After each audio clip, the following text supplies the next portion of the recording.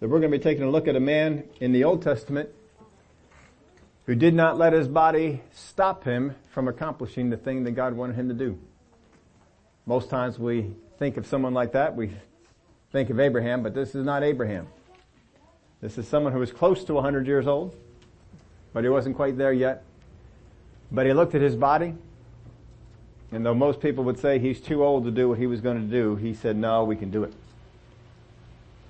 And he had the faith and confidence in his God to accomplish this. Last week we were looking at what veils do you wear? Because sometimes we, just as Moses put on a veil that the people would not see that the glory was fading in his life, that after he left the presence of God, that glow would be there, but then it would begin to fade away, and he didn't want the people to see that. So he put a veil on. But then Paul related it to how the people in the land of Israel, the Israelites, would have a veil over their heart when they saw the law of Moses, and how we need to get past that and get by those particular things. So we ask the question, what veils are you wearing? And how you can minister to those that you see they have a veil over their life, and how you can help those people with that. If you'll turn over to the book of Joshua, we're going to be over in Joshua chapter 14. We're going to be looking at a number of different verses here. In the chapters 14, 15, and 16, won't go through the whole thing, but we're going to go through much of it. It says, these are the areas which the children of Israel inherited in the land of Canaan, which Eleazar, the priest, Joshua the son of Nun, and the heads of the fathers of the tribes of the children of Israel distributed as an inheritance to them. Their inheritance was by lot, as the Lord had commanded by the hand of Moses, for the 9 tribes and half a tribe. For Moses had given the inheritance of the 2 tribes and the half tribe on the other side of the Jordan, but to the Levites he had given no inheritance among them. Thank you. For the children of Joseph were 2 tribes, Manasseh and Ephraim, and they gave no part to the Levites in the land except cities to dwell in, with their common lands for their livestock, and their property as the Lord had commanded Moses, so the children of Israel did, and they divided the land. Then the children of Judah came to Joshua in Gilgal, and Caleb, the son of Jephunneh, the Kenizzite, said to him, you know the word which the Lord said to Moses, the man of God, concerning you and me in Kadesh Barnea. Now in Kadesh Barnea, the word of the Lord came to Moses, and he set out to do that. And here Caleb is reminding Joshua, you know the word which the Lord said to Moses, the man of God, concerning you and me. Let's go back over to Numbers chapter 13. Let's see the first word that was spoken. Numbers 13 verse 1, and the Lord spoke to Moses, saying, send men to spy out the land of Canaan, which I am giving to the children of Israel. From each tribe of their fathers you shall send a man, every one a leader among them. Jump on down to verse 17. Then Moses sent them to spy out the land of Canaan and said to them, go up this way into the south and go up to the mountains and see what the land is like, whether the people who dwell in it are strong or weak, few or many, whether the land they dwell in is good or bad, whether the cities they inhabit are like camps or strongholds, whether the land is rich or poor, and whether there are forests there or not. Be of good courage and bring some of the fruit of the land. Now the time was the season of the first fruits. Now we understand from this that when God gives you a word, when God speaks to you about your life, when He tells you this is what you are to do, this is what He's empowering you to do, there is no problem with going and checking out the word. There was no problem with finding out what is involved in accomplishing this thing. Don't ever feel troubled by the desire you might have on the inside to go check something out. If God tells you to go buy a thing, then you probably want to go check out that thing. That's all fine to do. Doesn't mean that you're questioning whether God spoke to you or whether you're questioning that God wants you to do it. It just means that you go and you check the thing out. He's given them this land. He says, I want you to go up there and I want you to see it firsthand. I want you to have firsthand knowledge that you can come on back and say, we saw these cities, we saw these things, and this is what's going on. Sometimes Christians feel like they can't go to a doctor. They had something that was wrong with them, and they go to God, and maybe God even tells them, this is what's going on. That still doesn't mean you can't go to the doctor and get it checked out. You just got to be careful of the doctor interpreting what's going on. He may look at the things that are going on and give you a different end result than God gives you. That's fine. You don't have to convince the doctor that what God told you was right. You can just go to the doctor and see what's going on. What's happening with this thing? I've had it done a number of different times. I've gone to the doctor. I had the word from God what was going on. And sometimes I would tell them, this is what's going on. And sometimes they wouldn't believe me. They have no reason to believe me. They know I'm not in the medical profession. And they're going to do their tests. I remember one time telling them specifically, well, we have to test that out. We can't just take your word for it. I said, I understand that. Go ahead. They checked it out, found out I was right. And then they went ahead and did the things that needed to be done.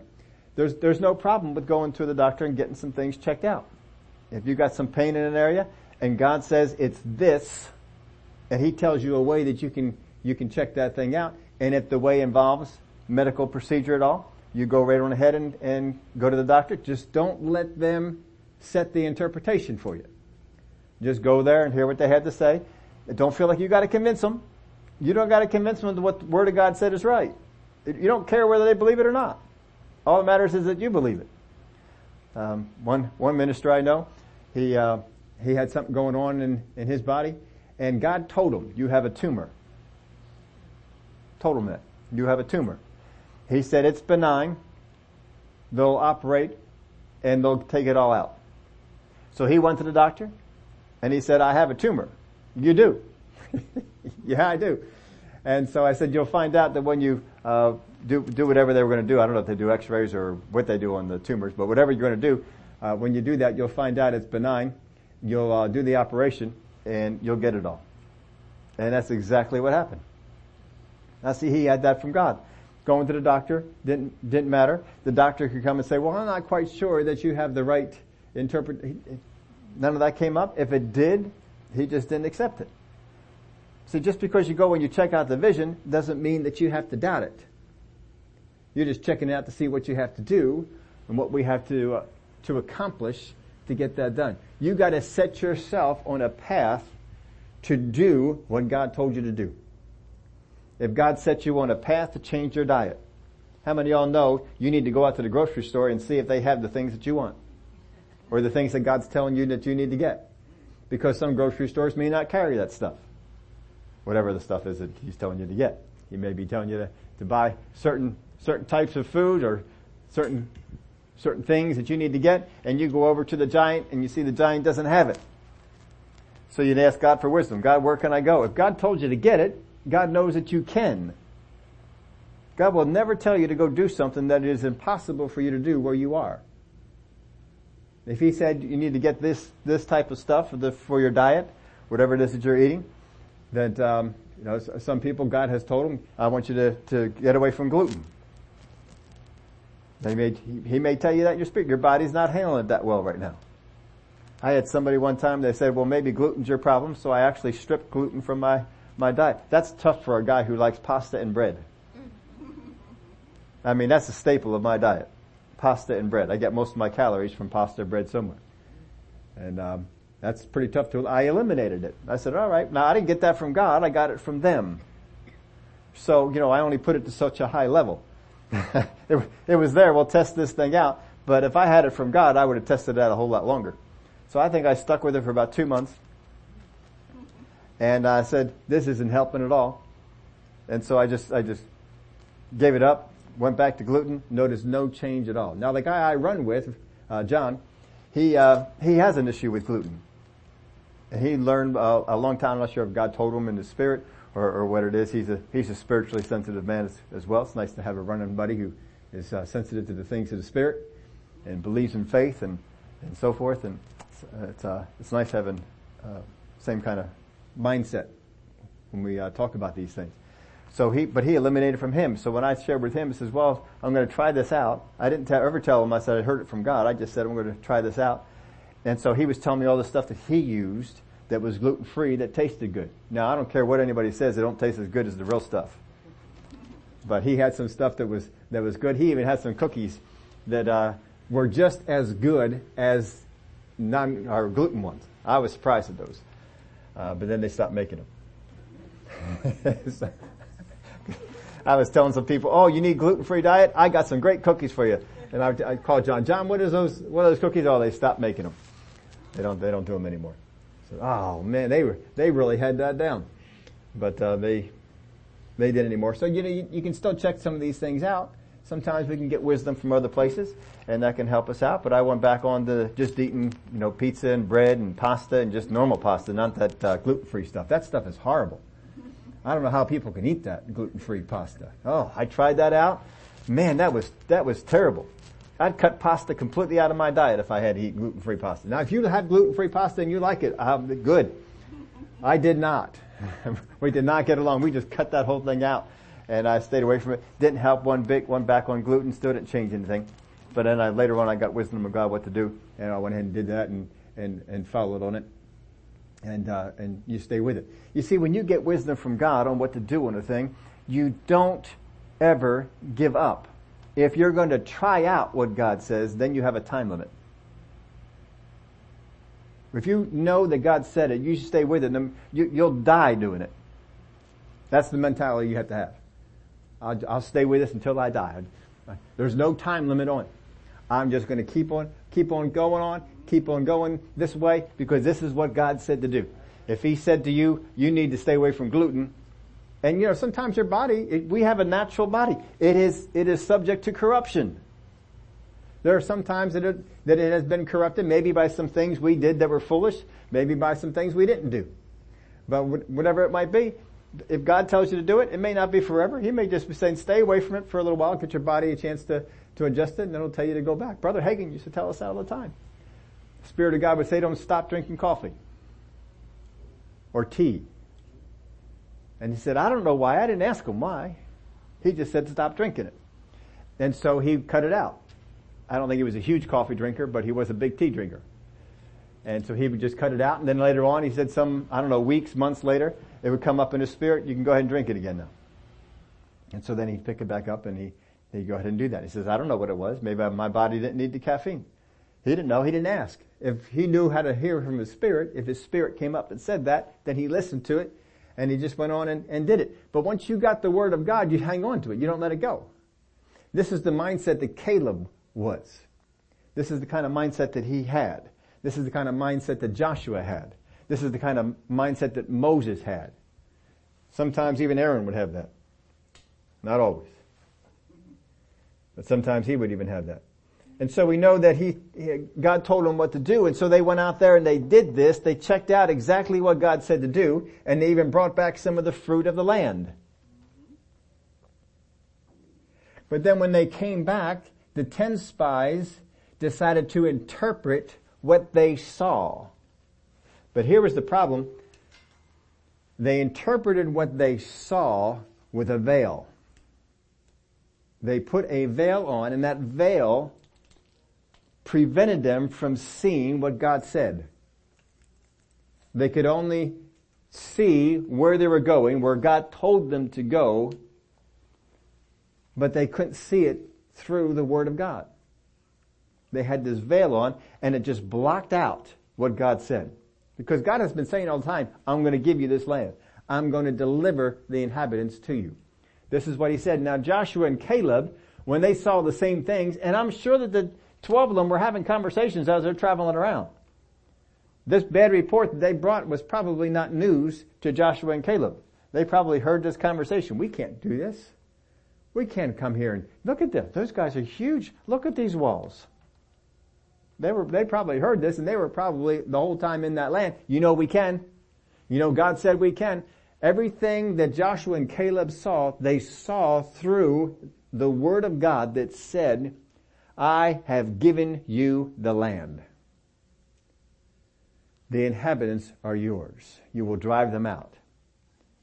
This is what God had said to them. And so they chose to believe that. Everything they saw through the eyes that God said He would deliver this. He would give this land. But the 10 stopped hearing that. They heard the same things that Joshua and Caleb had heard. But they stopped listening to that and they started listening to what they saw. This is the same thing we do. Some of you have some things going on in your body that is causing pain. They could be going on and causing digestive issues, headaches, other kind of problems in your body. And God has a way for us to fix it. He doesn't want us to go through that whole time, but He has a way for us to fix it. Now, I mentioned to the folks that were here on Wednesday, and I think I mentioned it to the worship team. I'm still trying to locate this, and I will put it up on Facebook for you once I find it.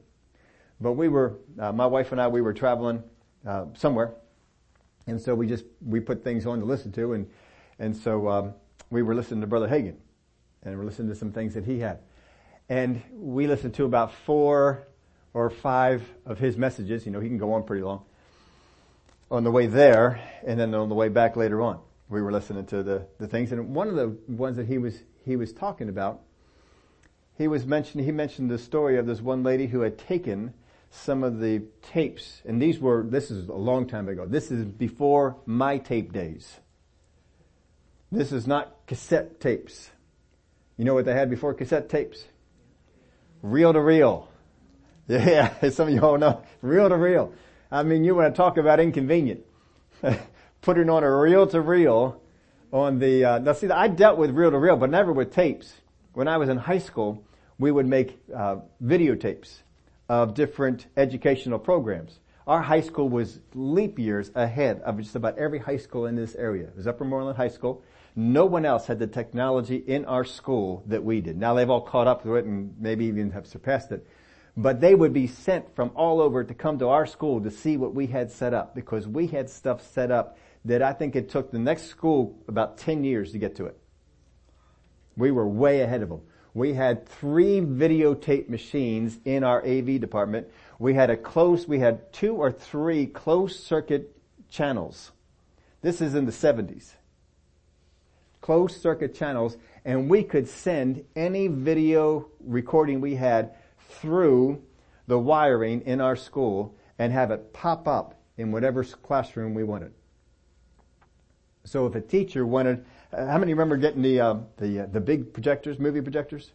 And they'd bring the movie projector in and they'd set, and you'd all be thinking, oh, we're excited, we're getting a movie projector today. It means we get the whole class, we just get to watch a movie, and it's an educational movie, we get to watch the movie. Oh, it's exciting, it's fun. Well, we did away with all those. And so what we did was we would just record these videos, and then we would send the videos over the airways. And they would just tune in to whatever station we would tell them. We would tell them, tune into channel 4 or channel 5 or whatever channel it was that we put it on. They'd tune it in, and we'd start it up down there. And it was great to be in the AV department because you got out of lunch, you got out of homeroom, you got out of study hall. Anything you wanted to do, you could go down into the AV room and just park it in there, and you didn't have to be quiet. You didn't have to sit in your chair. You didn't have a teacher to answer to. You were on your own. And they were so glad that you came in, because if there was videotapes to be set up, your first thing to do when you came in, you checked the video schedule. If somebody had to have a video out, you made sure it was queued up, you made sure it was ready to go, and started on the time that teacher wanted that thing started. And so that was your responsibility. Once you got done that, you're done. And you just have fun. And we had a dark room. We would go in the dark room and play with that's what we have, a hall pass, a permanent hall pass. If we were ever caught in the hall, walking around in the hall, we just flashed that hall pass while I'm in the AV department. And you were fine. It didn't matter if you were traveling in the hall for illicit reasons. It made no difference. You had a permanent hall pass. You didn't need no teacher to sign it. And they think AV was for nerds. It was not. It was for the informed. We would do a TV production for news. Have you ever been in the schools? They read them over the announcements. No, we didn't do it. In the 70s, we were not doing that. We didn't do it at junior high. We didn't do it at senior high. In the 70s, we had newsroom, and we would have some of the people, they were newscasters. And then we would have cameras. We had a special effects generator, and we would move from one camera to another, And we had pre-announcement stuff. We would actually record. Anybody remember the Gong Show? Oh, yeah. You remember a certain character was on there called the Unknown Comic? Yes. Yeah, we videotaped every one of his antics that he would do on that show. And that was our pre-news videos. Can you imagine being in school and watching the Unknown Comic before the announcements came on? And this is what we would do. Any kind of funny stuff like that we would put on. We would put that on the TV, and the kids loved it. And so, we were not unpopular as AV people because we were doing some fun stuff for them. I got to run a camera, run the special effects generator. I was never on camera to be the announcer. Stayed away from that. I let other people more beautiful than me take that on and do that sort of stuff. But we had fun. But here we had to set these up, and they were reel to reel. We had 2 1-inch VHS or 2 1-inch video tapes and 1 1/2-inch. So we could accommodate just about anything. And so 1 inch thick this stuff was, and they were big. And we'd have to take them out and loop them up and get them all ready to go and send them out. So these folks that would have the reel-to-reel, I wasn't around for reel-to-reel days for those when I was doing the program for my president at the college I was at, Dr. Robert Cook. I did his radio program for him. And so they were all on reel-to-reel. And so that's my only experience with reel-to-reel was in that one. But this lady, the story was this lady took the reel-to-reel of Brother Hagin's teaching, and she would set that up. And she would listen to it. And she went through all the tapes. I don't know how many tapes were in there with it. And she didn't get it. So she went through them all again. And still didn't get it. Didn't understand it. So she went through it all again. And still didn't get it. And she went through it all again. And she still didn't get it. 6 months she went through these tapes until finally she got it. Finally it dawned, I get it now. I see it. Would you stick with something that long? If you had a tape and you did not understand it, would you keep going back over it and going back over it and going back over it? But in her spirit, I guess she just knew, I need to get this. There's something there. And so she kept at it. And so she finally got this, and she put it to work, and just like Brother Hagin put it to work, she got healed. Just by simply hearing the word and putting it to work, and she just went from a place of being unhealed gradually into a place of being healed. And this is what Brother Hagin said when he was doing that. He said, people who are healed instantly by the gifts of the Spirit generally lose their healing faster. He said, people who get healing, receive their healing through faith on a gradual process, very seldom lose it.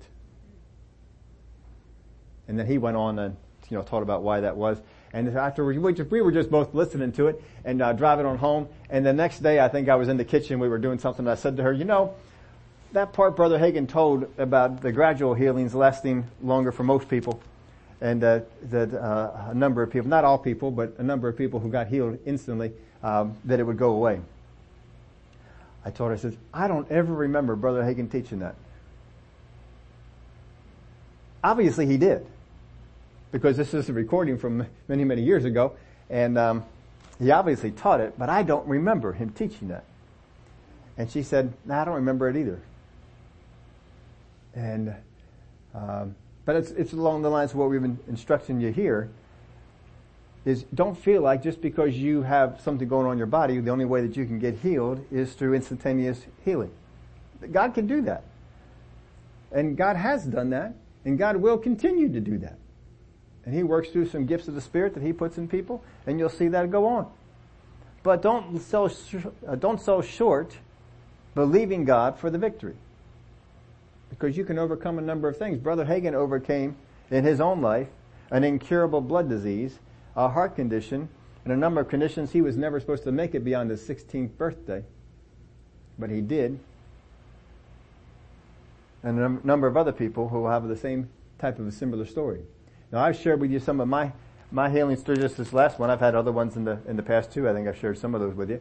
Probably not all of them, but at least some of them. And this one, it took a long period of time. I did go back and take a look at when this thing started. And when I started it with God, it was about 1.5 years of just doing what God told me to do. There was the first phase, the second phase, and then the third phase lasted almost a whole year. It was almost a whole year. And I told you the restrictions. I told you the things that I was under. And that was up until April. In April of this year, I began to feel release from that and began to gradually increase. And the amount I'm running now, pain-free. In fact, when I finish, I feel like I could keep on going. I don't feel a restriction at all. I am now running per run twice as far as I was running before. The restriction I had before, I hit that, and I'm only halfway done the run. And I can still go out there and do more. But you see, it wouldn't have gotten that way if I didn't start. If I didn't stay with it. And so the whole process I'm going through, I never put a timeline on it. I never said, well, I'll do this for so many months, but if I don't see improvement. Never said that. When he gave me the first stage, I stayed with it until I got in my spirit to go into the second stage. And that, cause I didn't know there was a second stage. Got into the second stage, I stayed with that. I didn't know there's going to be another stage. But then he told me the other stage, I stayed in that for a year. I even had somebody come up and ask me, said, well, do you ever think you get out of that? I said, I don't know. I was prepared to stay in it for the rest of my life if I need to. That's fine. But that's what he told me to do. We got past all the pain. We got past all the problems of walking and all this sort of stuff that I was doing. And got put back on got put back on the road for doing well. But it didn't happen, me standing there waiting for me to be able to go out there and do what I wanted to do without pain. It happened by me taking what God told me to do and doing it. Not questioning it. Not saying, well, I've been doing this for a little while now. I ought to be able to see some improvement. Never did that. Never one time did that. I just stayed with it until down in my spirit he said, all right, now move to this level. And so I moved to that level. Never getting pestered him, said, can I get off this level? Can I do something more? Never pestered him, just kept going until down in my spirit I knew, all right, you need to go to this one. This is what you need to do. The third phase was the most clear one I ever heard of the whole thing. And then it just felt released from it. All right, now you can go, and gradually I kept building up and kept going. But you see, you got to start somewhere. You got to start with the first thing that God has told you to do. This is what these folks did. This is what Caleb and Joshua did. They took the first thing. What was the first word God spoke to them? I will give you the land. I will drive out its inhabitants. And so they kept thinking about this. This is what the word of God came to us. Then they had what Moses said to them. And Moses said, go into the land, spy it out. I want you to check out the cities. I want you to check out the walls. I want you to check out the people. I want you to check out the fruit. And so they went and they did that. And then they came on back. And then 10 spies brought a bad report. They tried to interpret what they found to the people. But you see, the enemy came to them, and the enemy said, you see that wall? You cannot take that wall down. You see those chariots? You can't go up against those chariots. You have nothing to defend against the chariot. There's no way that you can do it. This is what the enemy was telling them. And they heard it. And they meditated on it. Now those same words were coming to Caleb and Joshua. It came to all the spies who were out there. But they fought it off. They said, no, my God said, I will do this. And so when you have a word from God, whether you took it from your Bible or whether you took it from your spirit, that God spoke this thing to you. And the enemy wants to bring interpretation of all the things that are happening around you. Don't do it. No. This is what the Word of God says. I will hear whatever is going on around me through the Word. Even when this whole virus stuff hit. You should never pick up fear, fall into isolation, be afraid to go out and do stuff. And my wife and I, we'd go out and do anything that was open. You know, the beginning part, there wasn't a whole lot that was open. Couldn't do anything but go out and buy groceries. And wood. Go to Home Depot. Lowe's. Stuff like that. But there wasn't a whole lot that was open. But we still went out. We still went out and did things. We didn't put masks on because they weren't afraid of anything. Now, if you put a mask on, I'm not talking about it. I'm talking about us. This is what we did. Some people that, I put a mask on, but the whole time I did it just because help other people or whatever it might be. And that's fine. You do whatever you want. This is what we did. Because the Word of God says that sickness won't come near me. Psalms 91 says that 1,000 may fall at my right side, but it's not going to come near me. So no matter what they said on the news, I've refused to come into fear. I've refused to say this is different. No. It's not. You see, if I need to be alarmed at something, it comes to my spirit. I don't get it from channel 3. Or whatever channel is out there that you might listen to. I don't get it from there. If my spirit doesn't clue me in, be careful on this. Watch out for this. Because God will do it to you. He will tell you. Be careful over here. He did that with the king. When the prophet would say, be careful of this over here. Elisha would hear what was going on, hear the trap that was set up, and he'd tell him, be careful about this over here. And so he would go a different way. Do something different to avoid that.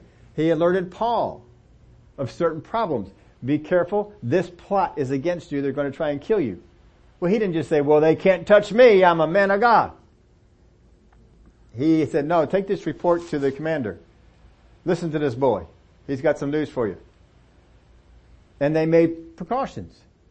They changed the time. They changed the number of people. They did a number of different things to make that easy. God will tell you when you need to be alarmed about something. But you still don't get in fear. You just, what do I have to do about that? Do this. Okay. And you do that and you'll be fine. God doesn't give you warning to put you in fear. He puts you in gives you a warning to move you to a place of safety if you listen to Him. But then after they came back and one gave the bad report, one gave the good report, after they came back, Caleb and Joshua, they tried to convince them, no, we can do this. And so the word of the Lord that came from Moses at that point was, everyone under 20 will live, but the rest of you are going to die. Now Caleb was 40 years old, he tells us at that point. So he was in the group that should die. But because of the word that Moses spoke, he wasn't going to. Because it said, except for Joshua and Caleb. They're not going to. And so he believed that. He saw people dying all over. Out there in the wilderness. Another one falls, another one falls. Don't you know the word came to him? Not the word of the Lord, but the word of the enemy came to him and says, you know, you're going to die too. And he had to keep coming against that. I am not. I have the word of God that said, neither me nor Joshua are going to die. And then the next day, 10 more people that he knows in that age group died. Don't you think the enemy comes to him and says, you're next. Your death is coming. Look, all these other people, they're all dying. He had to battle that. Don't just think it was no battle. There was a battle that went on there. But he had to refuse to hear what was going on around him in light of something different from what God said. He kept bringing the light of God's word on. What did God's word say on it? It said, you shall not die. Well, then I guess I'm not going to die. And he hung on to it. He stayed with it.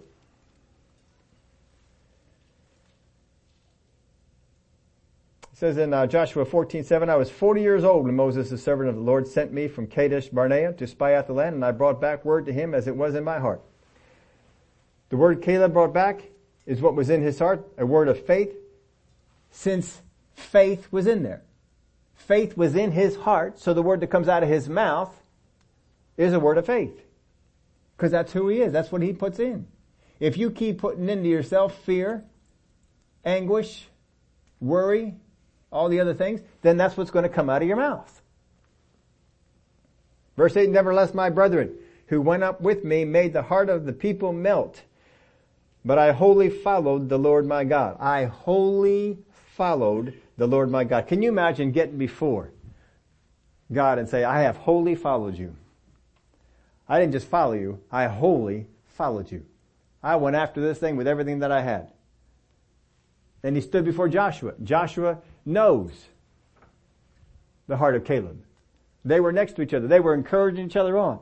Throughout these 40 years, don't you think they got together and say, boy, another 20 people died. And one of them probably said to the other, yeah, aren't you glad we're not gonna? We're gonna make it into that promised land. We're gonna go in there because God said we're gonna go in there. And they encouraged each other. Don't you think some other Israelites who said, don't you think you're gonna get away? You're gonna die too, just like the rest of us. But they didn't take it. Nevertheless, my brethren who went up with me made the heart of the people melt, but I wholly followed the Lord my God. The things that people say around you can cause your heart to melt, but it doesn't have to be that way.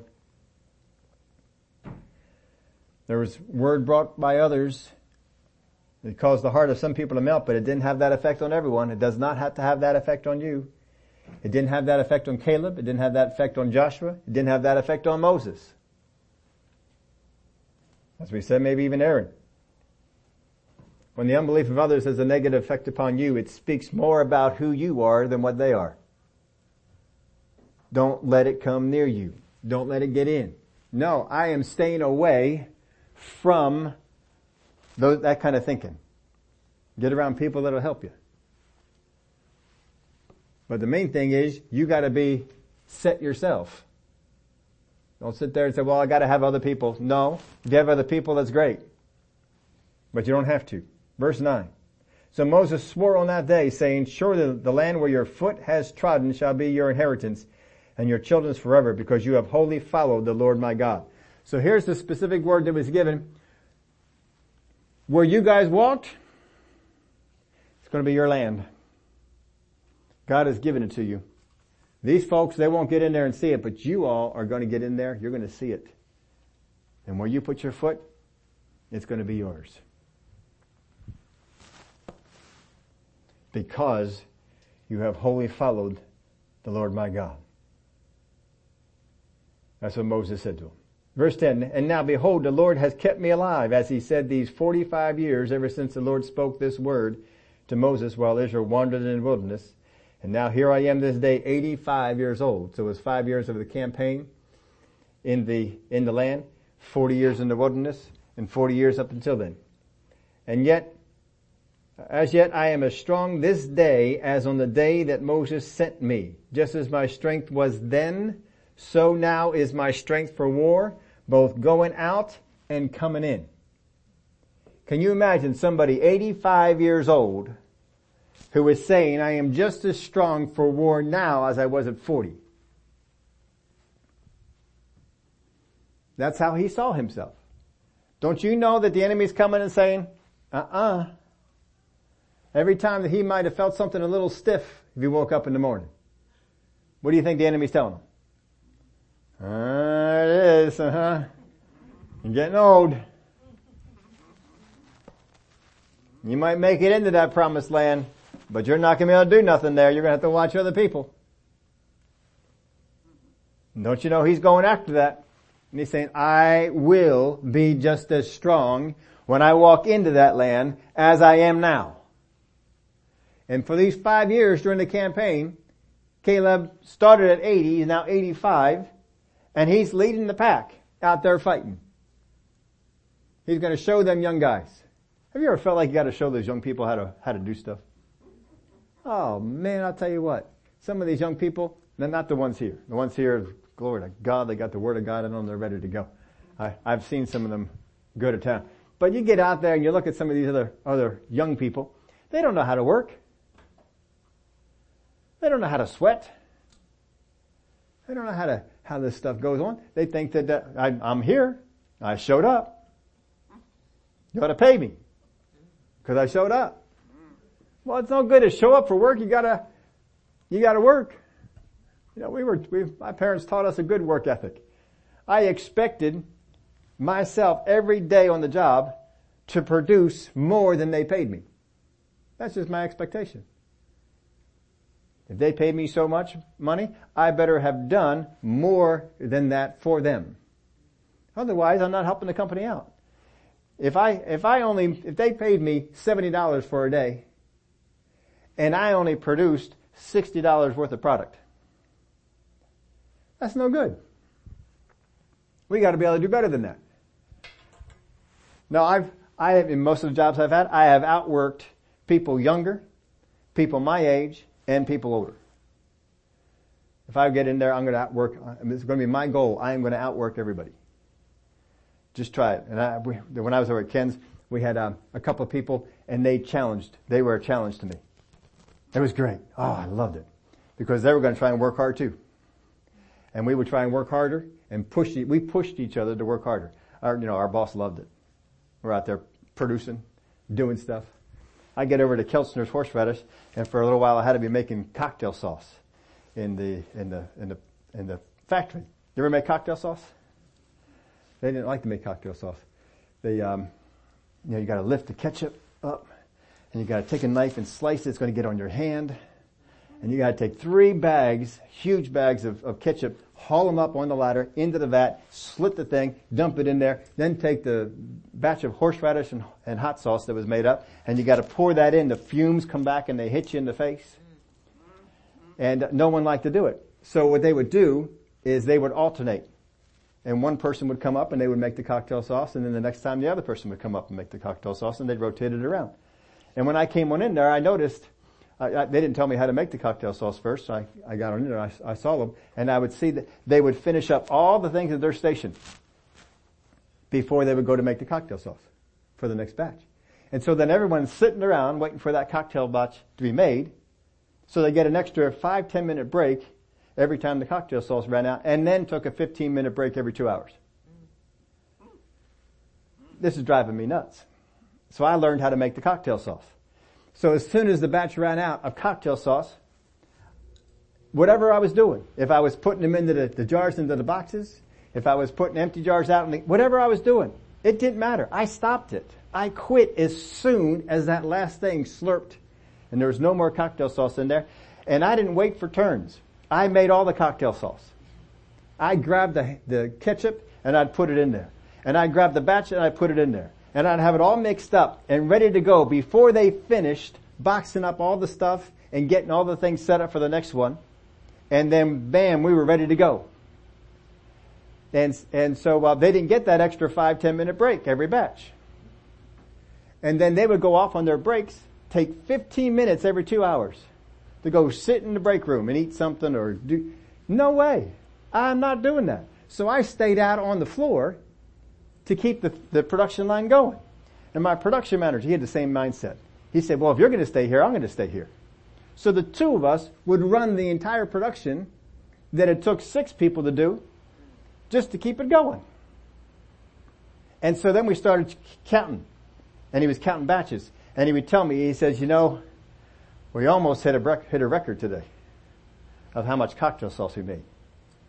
I said, then we're going to get it next time. And we did. The next time we got together, we crushed it. I'm thinking the whole time, I got that record. I know how many cases we got to get.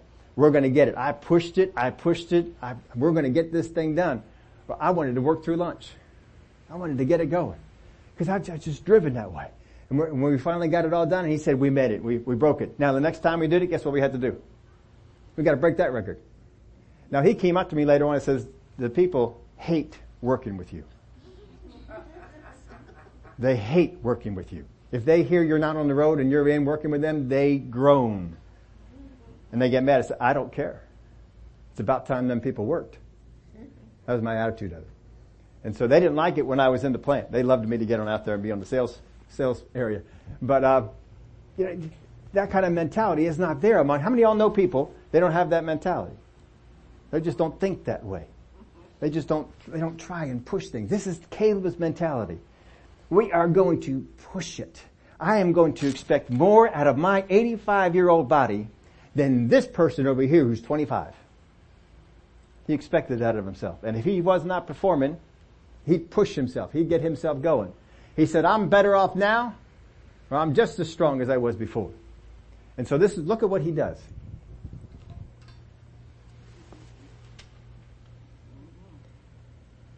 He said, now verse 12, now therefore give me this mountain of which the Lord spoke in that day, for you heard in that day how the Anakim were there, and that the cities were great and fortified. It may be that the Lord will be with me, and I shall be able to drive them out, as the Lord has said. He said, remember that mountain? The one that has all the giants on it? The one that has those incredibly fortified cities. And if you put a fortified city on a mountain, that is a tough city to take. He said, that's what I want. You let them young kids go after the flatlands. The easy stuff. I want the mountain. I've been thinking about this mountain since I was here. I walked on this mountain. I want that mountain. You know, we were out here, we were spying it out, and we talked about this mountain. I told you I like that mountain then. I want the mountain.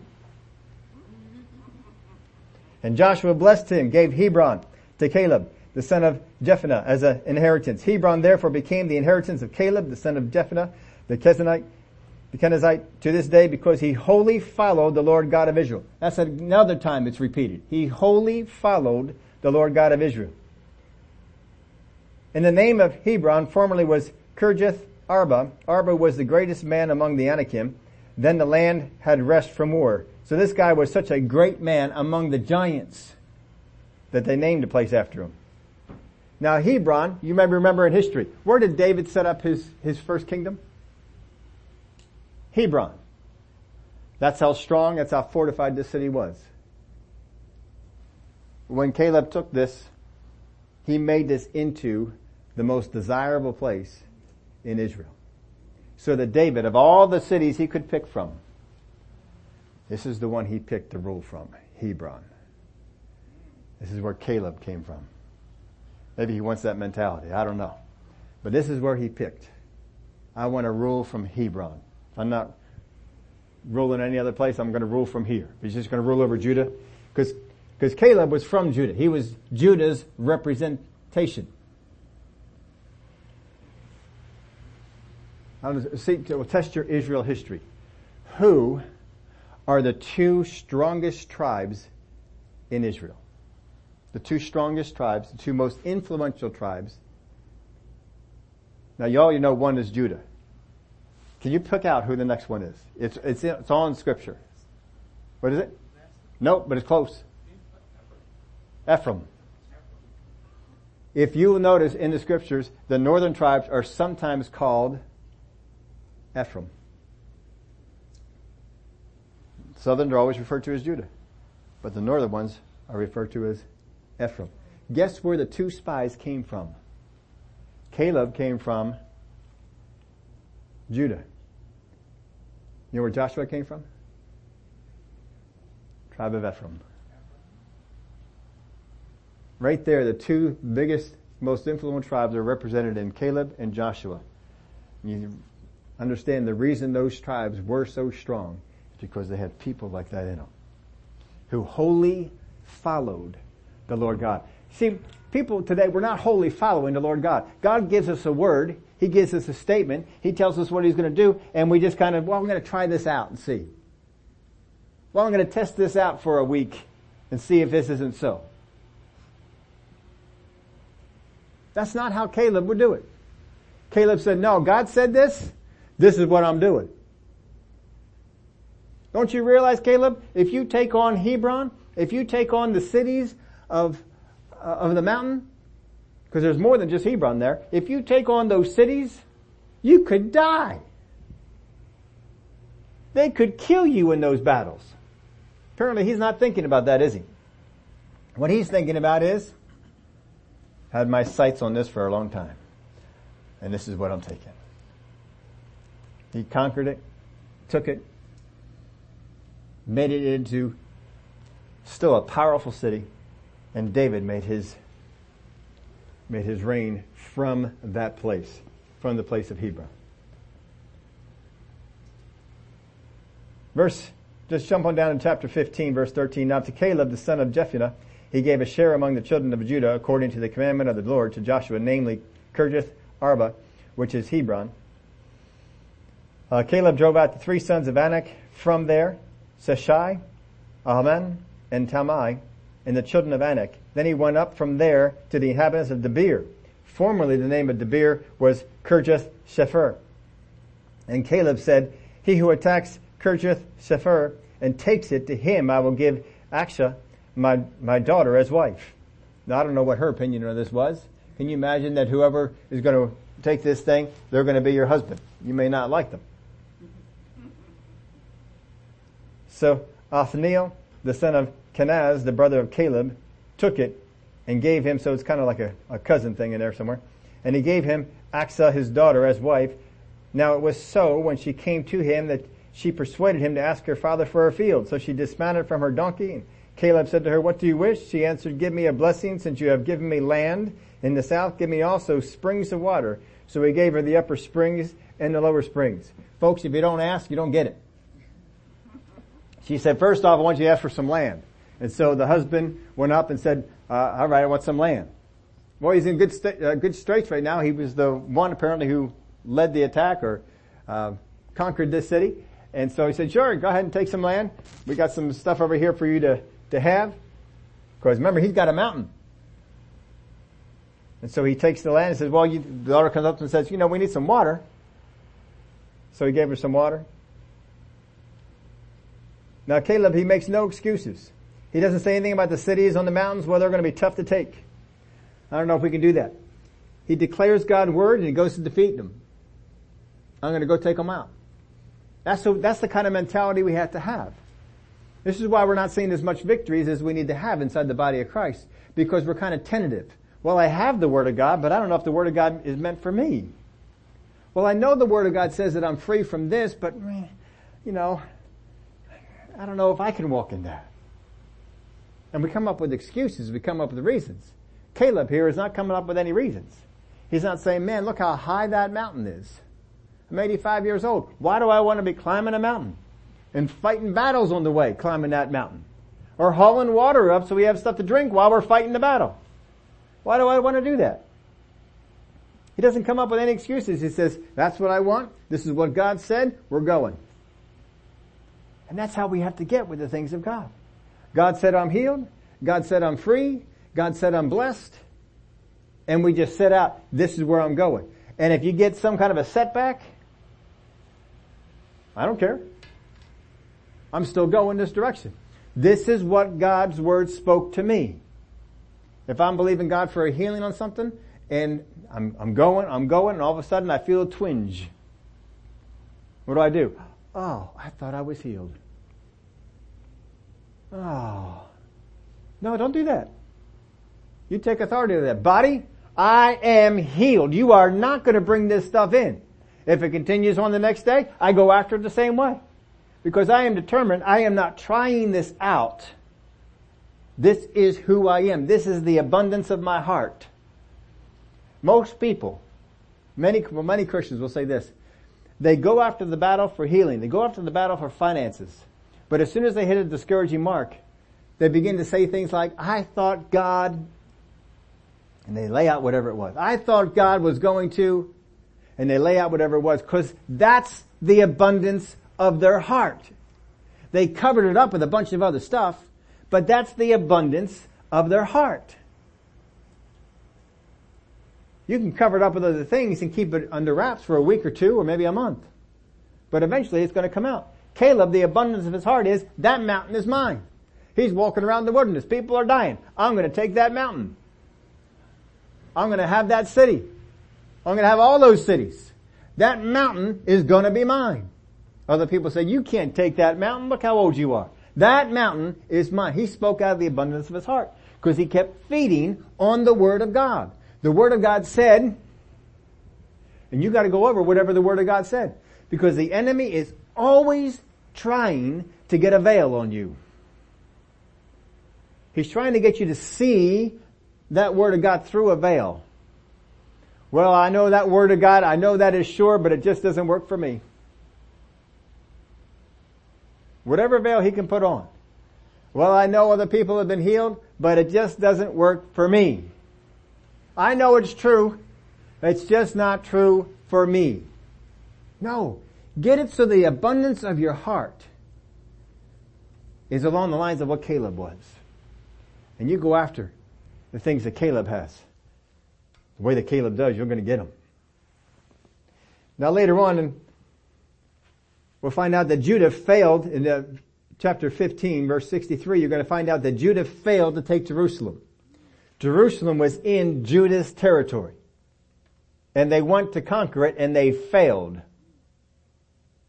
The Jebusites still stayed in the city. It didn't work for them. And they eventually gave up. Now Judah, they conquered all kinds of other stuff, but something happened over here, and they weren't able to do it. It said in verse 63, the children of Judah could not drive them out. But the Jebusites dwell with the children of Judah at Jerusalem to this day. That was the day of the writing. Now look at what it says about Ephraim. The lot fell to the children of Joseph from Jordan by Jericho to the waters of Jericho on the east to the wilderness that goes up from Jericho through the mountains to Bethel. Then went out from Bethel to Luz, passed along the border, and again we got all the border stuff here. Let's jump on down to verse 10.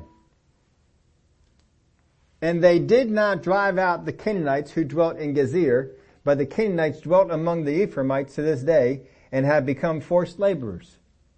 Here's the two greatest tribes in Israel. Judah couldn't conquer Jerusalem, though they conquered other places.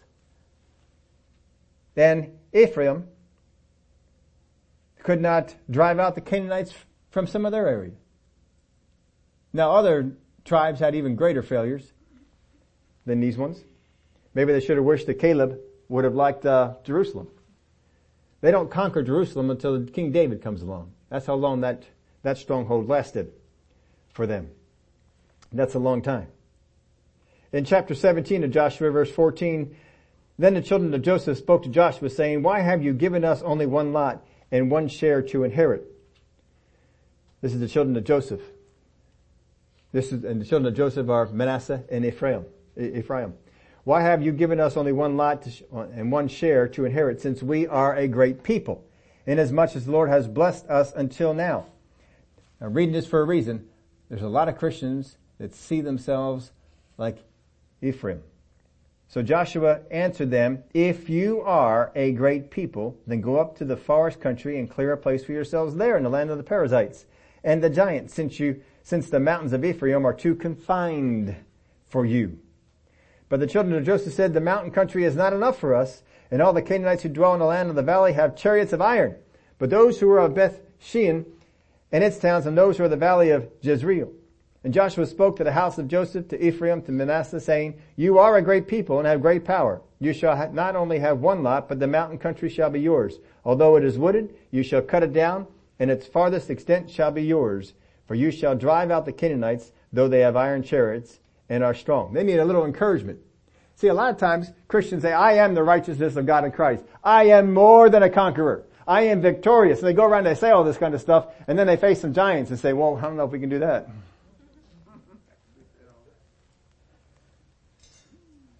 I don't know, that disease seems like it's taking a lot of people out. I don't know if I can conquer that. Well, that problem has nagged people in my family for a long time. They've always had this, whatever it might be. I don't know if I can knock that out. They view themselves as a great people, but they won't go up against great things.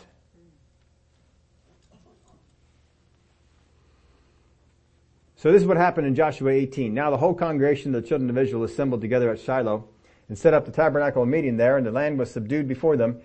But there remained among the children of Israel 7 tribes which had not yet received their inheritance. And Joshua said to the children of Israel, how long will you neglect to go and possess the land which the Lord God of your fathers has given you? So 7 tribes didn't try to do anything at all. They were given land, but they didn't go after it. And so he says, how long will you neglect to go and possess the land? God has given you borders. God has given you land. God has said, here, this is where I want you to minister. This is what I want you to do. This is the people I want you to get. I want you to minister to the people at your workplace. I want you to minister to the people in your neighborhood. I want you to minister to the people in your family. And we go back to it and says, yeah, but they're a tough people. They're a stiff-necked people. I've tried to tell them about the things of God, and they don't want to hear it. We see them as giants. And God says, but I put you there. Yeah, but I don't know that I can do anything about them. You don't know who these neighbors are. God does know who your neighbors are. And He has given you the ability to go speak to them. You gotta trust them. So this is what He does. He says, pick out from among you 3 men from each tribe, and I will send them, and they shall rise and go through the land, survey it according to their inheritance, come back to me. They shall divide it into 7 parts. Judah shall remain in their territory in the south. The house of Joseph shall remain in their territory in the north. You shall therefore survey the land in 7 parts and bring the survey here to me, that I may cast lots for you here before the Lord our God. So, you can go through the rest of these chapters and see what happened here. But what happens, we've got all this land no one has claimed. No one has gone through and taken down all the rest of the giants or all the things that are still there. So he says, all right, going back through, I want you to survey all the land that's not Judah, not Ephraim, not Manasseh.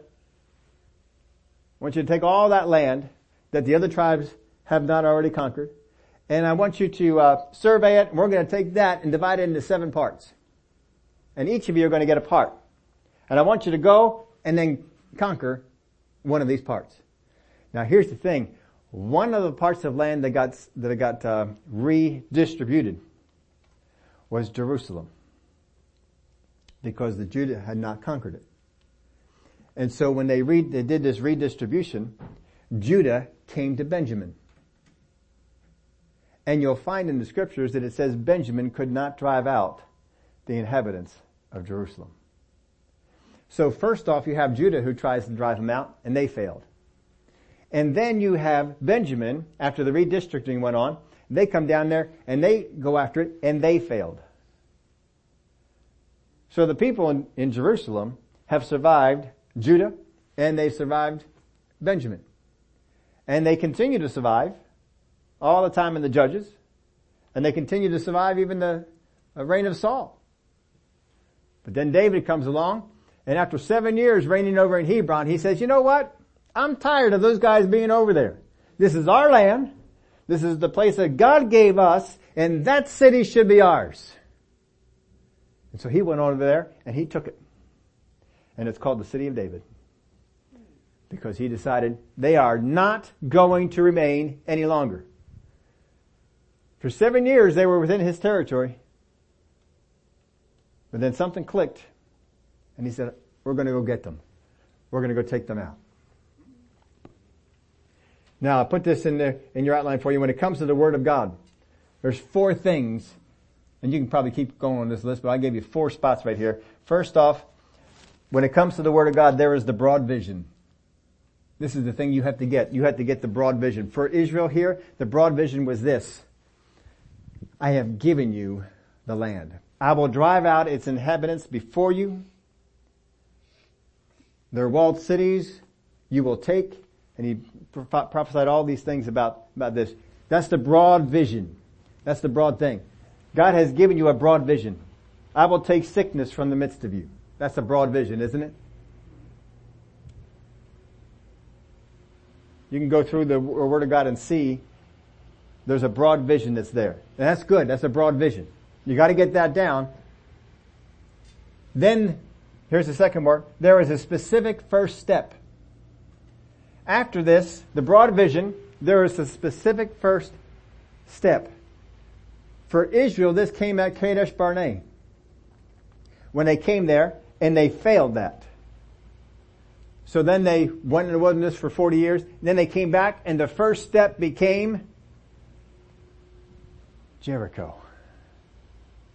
That was the first step. We didn't come in and take the whole land. We came in and took Jericho. And then after they took Jericho, what was the next step? Ai. And then after Ai, we went on, the 5 kings came down to attack them after they made the covenant with one of the tribes in the land. But there's a specific first step. There's something you need to do. There is a step towards that broad vision. And God is going to be speaking to you. He's going to give it to you. All you got is the first step. You got to go out there and you take it. Once I get that first step from God, I got to put it to action. There's our putting it to action. There's the broad vision. There's that specific first step. And then there's our putting it into action. I've got to take that first step that He gave me and put it into action. After I put the first step into action, there's the receiving of the next step. And this is where the list goes on. And then I got to put that into action. And then after I put that into action, I get the third step. Then after I get the third step, I put that into action. Guess what comes next? If there's another step, You'll get that one. But you don't get the second, third, and fourth step until you do the first step.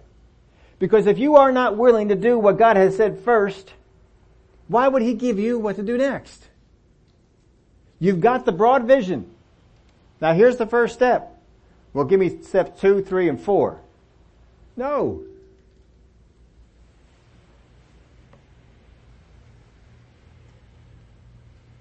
Now Caleb went from asking for and receiving the mountain to taking Hebron. That was the first step. Then he went on and took the beer. If you get hung up on any one of these steps, folks, you won't move on until you get past it. Your first step, you got a dietary thing you're trying to do. Eat healthier, eat less, eat more, eat something different, whatever it might be. You got to take that first step. That first step for some people might be no more Oreo cookies. Cut them out. No more ice cream at nighttime. I don't know. He's going to give you a first step. You got to go and you got to do that first step. Once you do that first step, you got it in there. You're walking it, you're doing it. Then comes the second step. Now, I wrote down in my outline, you can write down as much of this as you want to. There are some common hang-ups. These are some things that keep us from doing the first step, or the second step, or the third step. First thing, that won't change anything. Well, I might eat a salad every lunch instead of what I'm normally doing, but how much is that really going to affect me? We might say that won't change anything. And I told you what I was doing to get some of the first, and understand, I've told you over and over again some of the steps that I took to get back into just being pain-free, not just to get back into running, just to be pain-free. I told you some of the steps. I don't tell you all the steps. There are some things that just technical detail. It's kind of like inside baseball stuff. If you don't like baseball, you don't want the inside stuff. But there were some other side things that were gave me to do. One of them was I had to change some of the way that I was running. I actually had to make a change in some of the style. It doesn't look as pretty. But I understood it was more effective for what I was trying to do. And then there's some other little things along like that. God may share with you some of those little things to do. It doesn't seem like it will do a whole lot. But in the big picture of things, this is what God's looking at. He's looking at the big picture of things.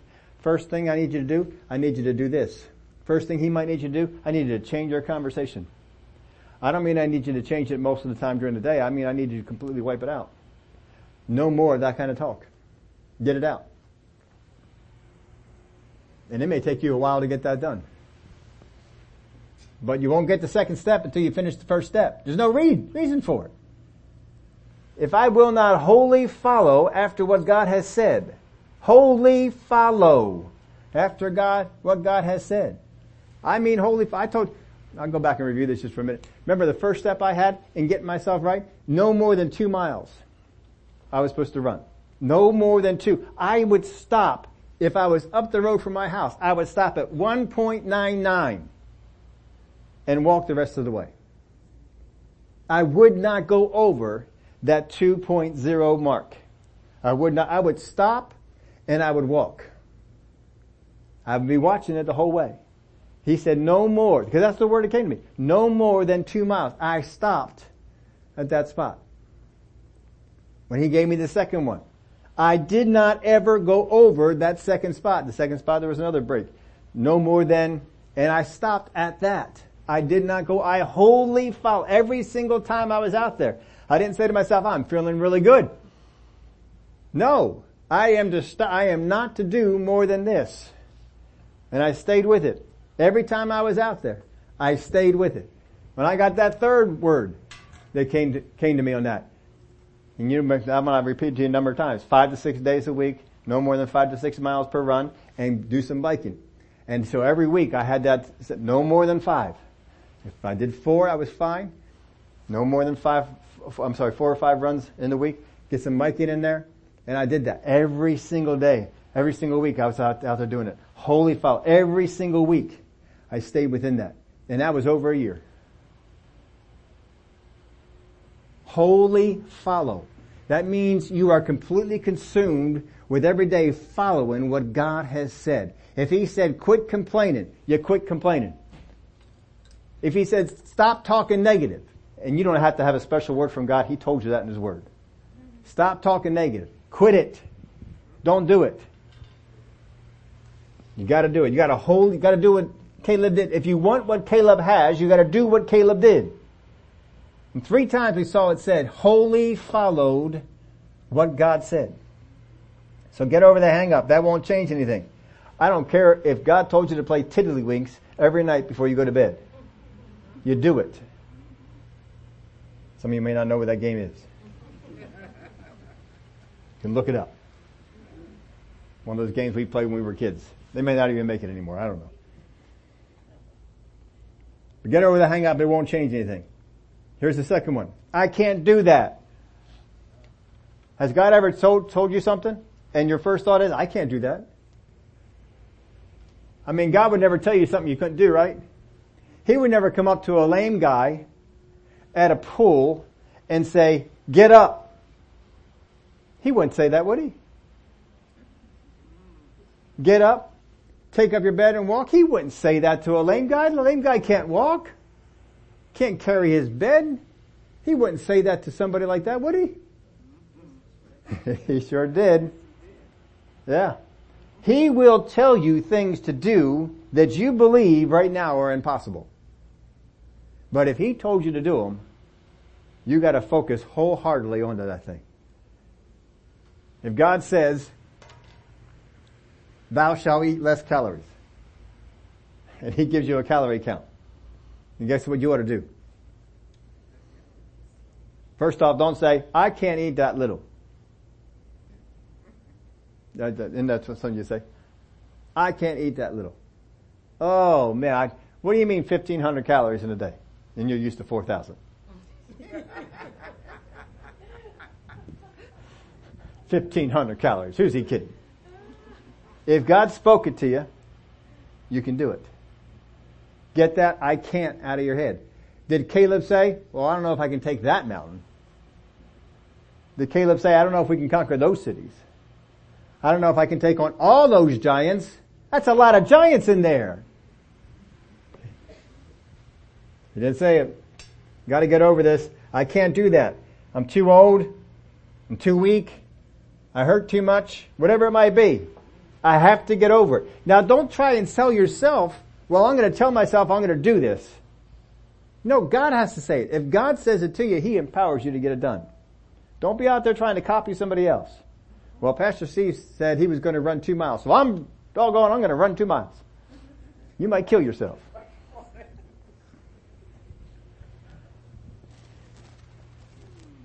Don't use me as an example.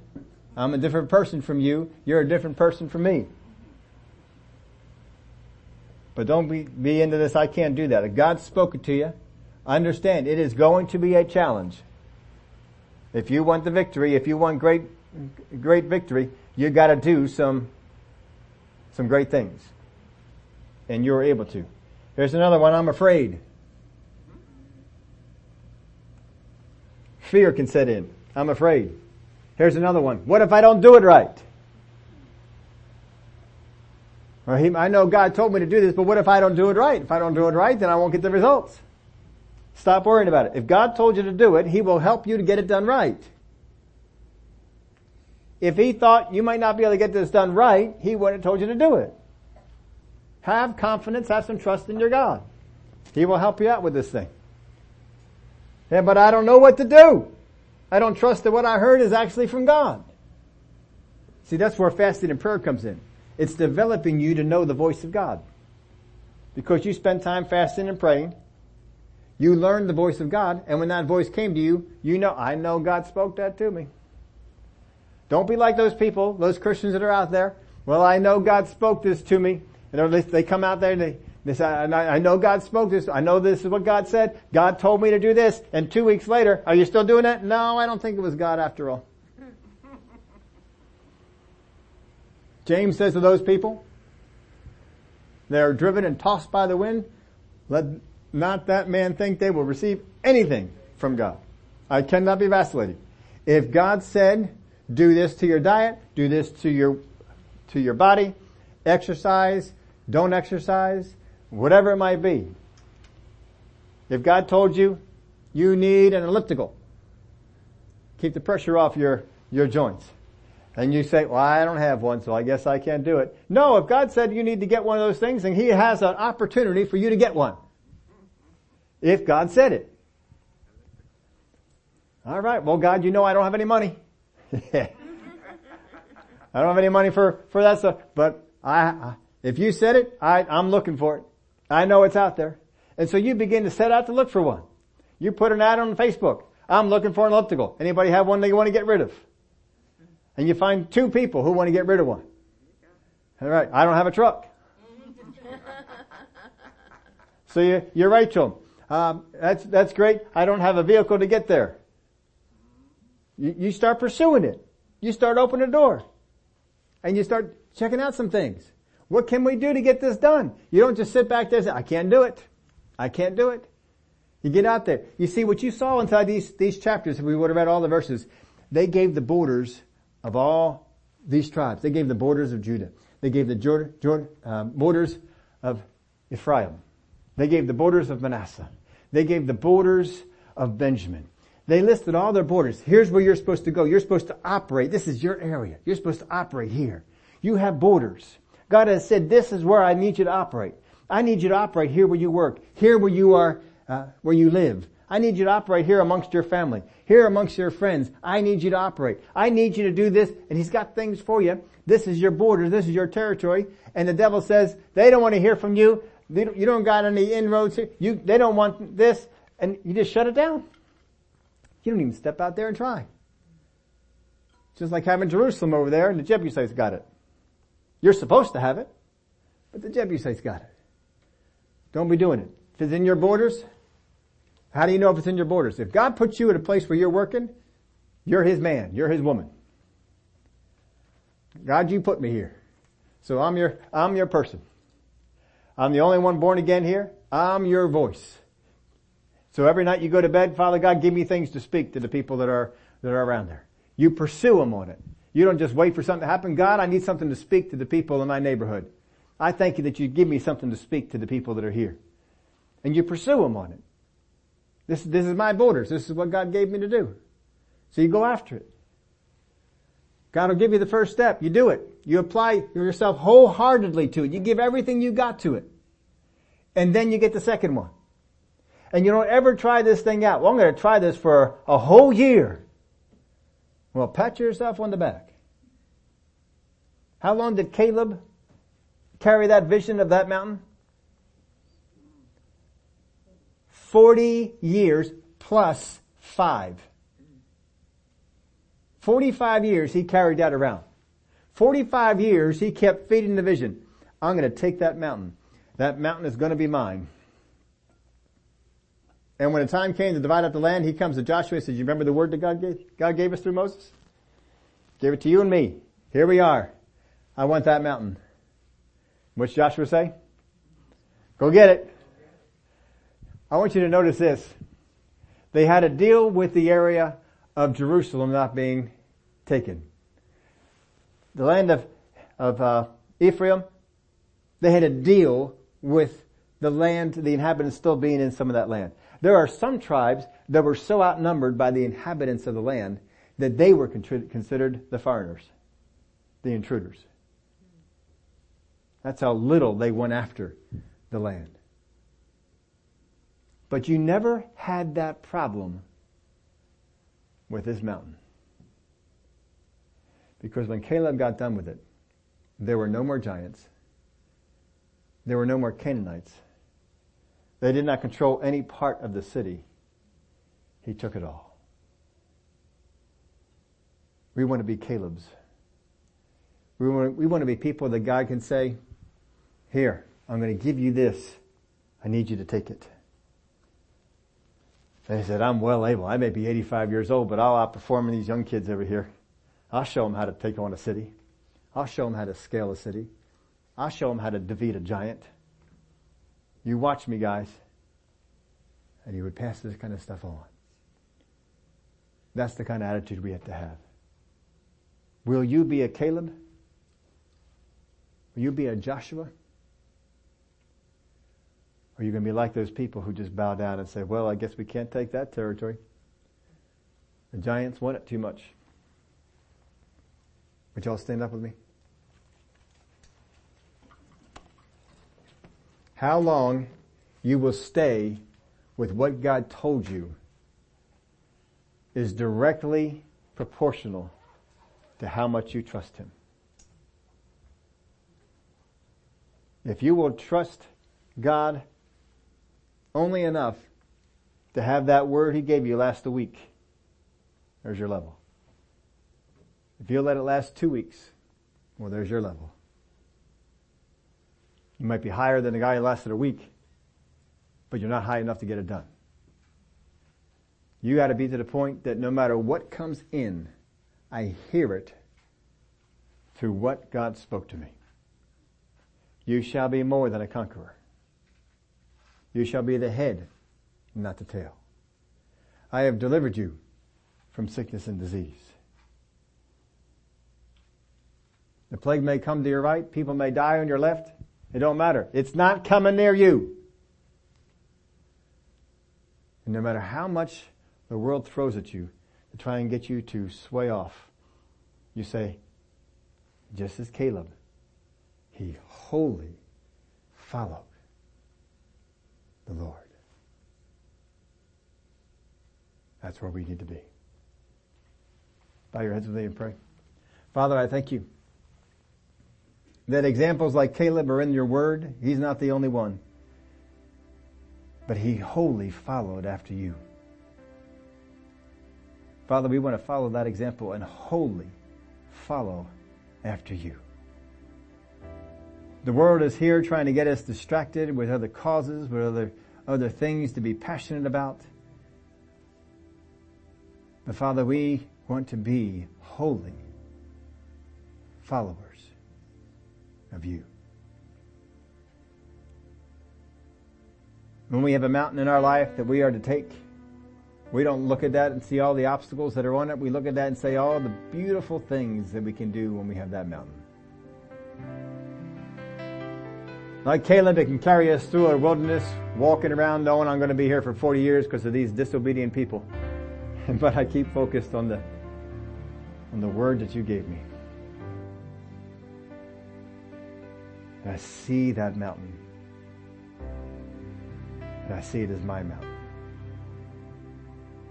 The people will know this is the mountain of Caleb. This would become the place where a king would rule.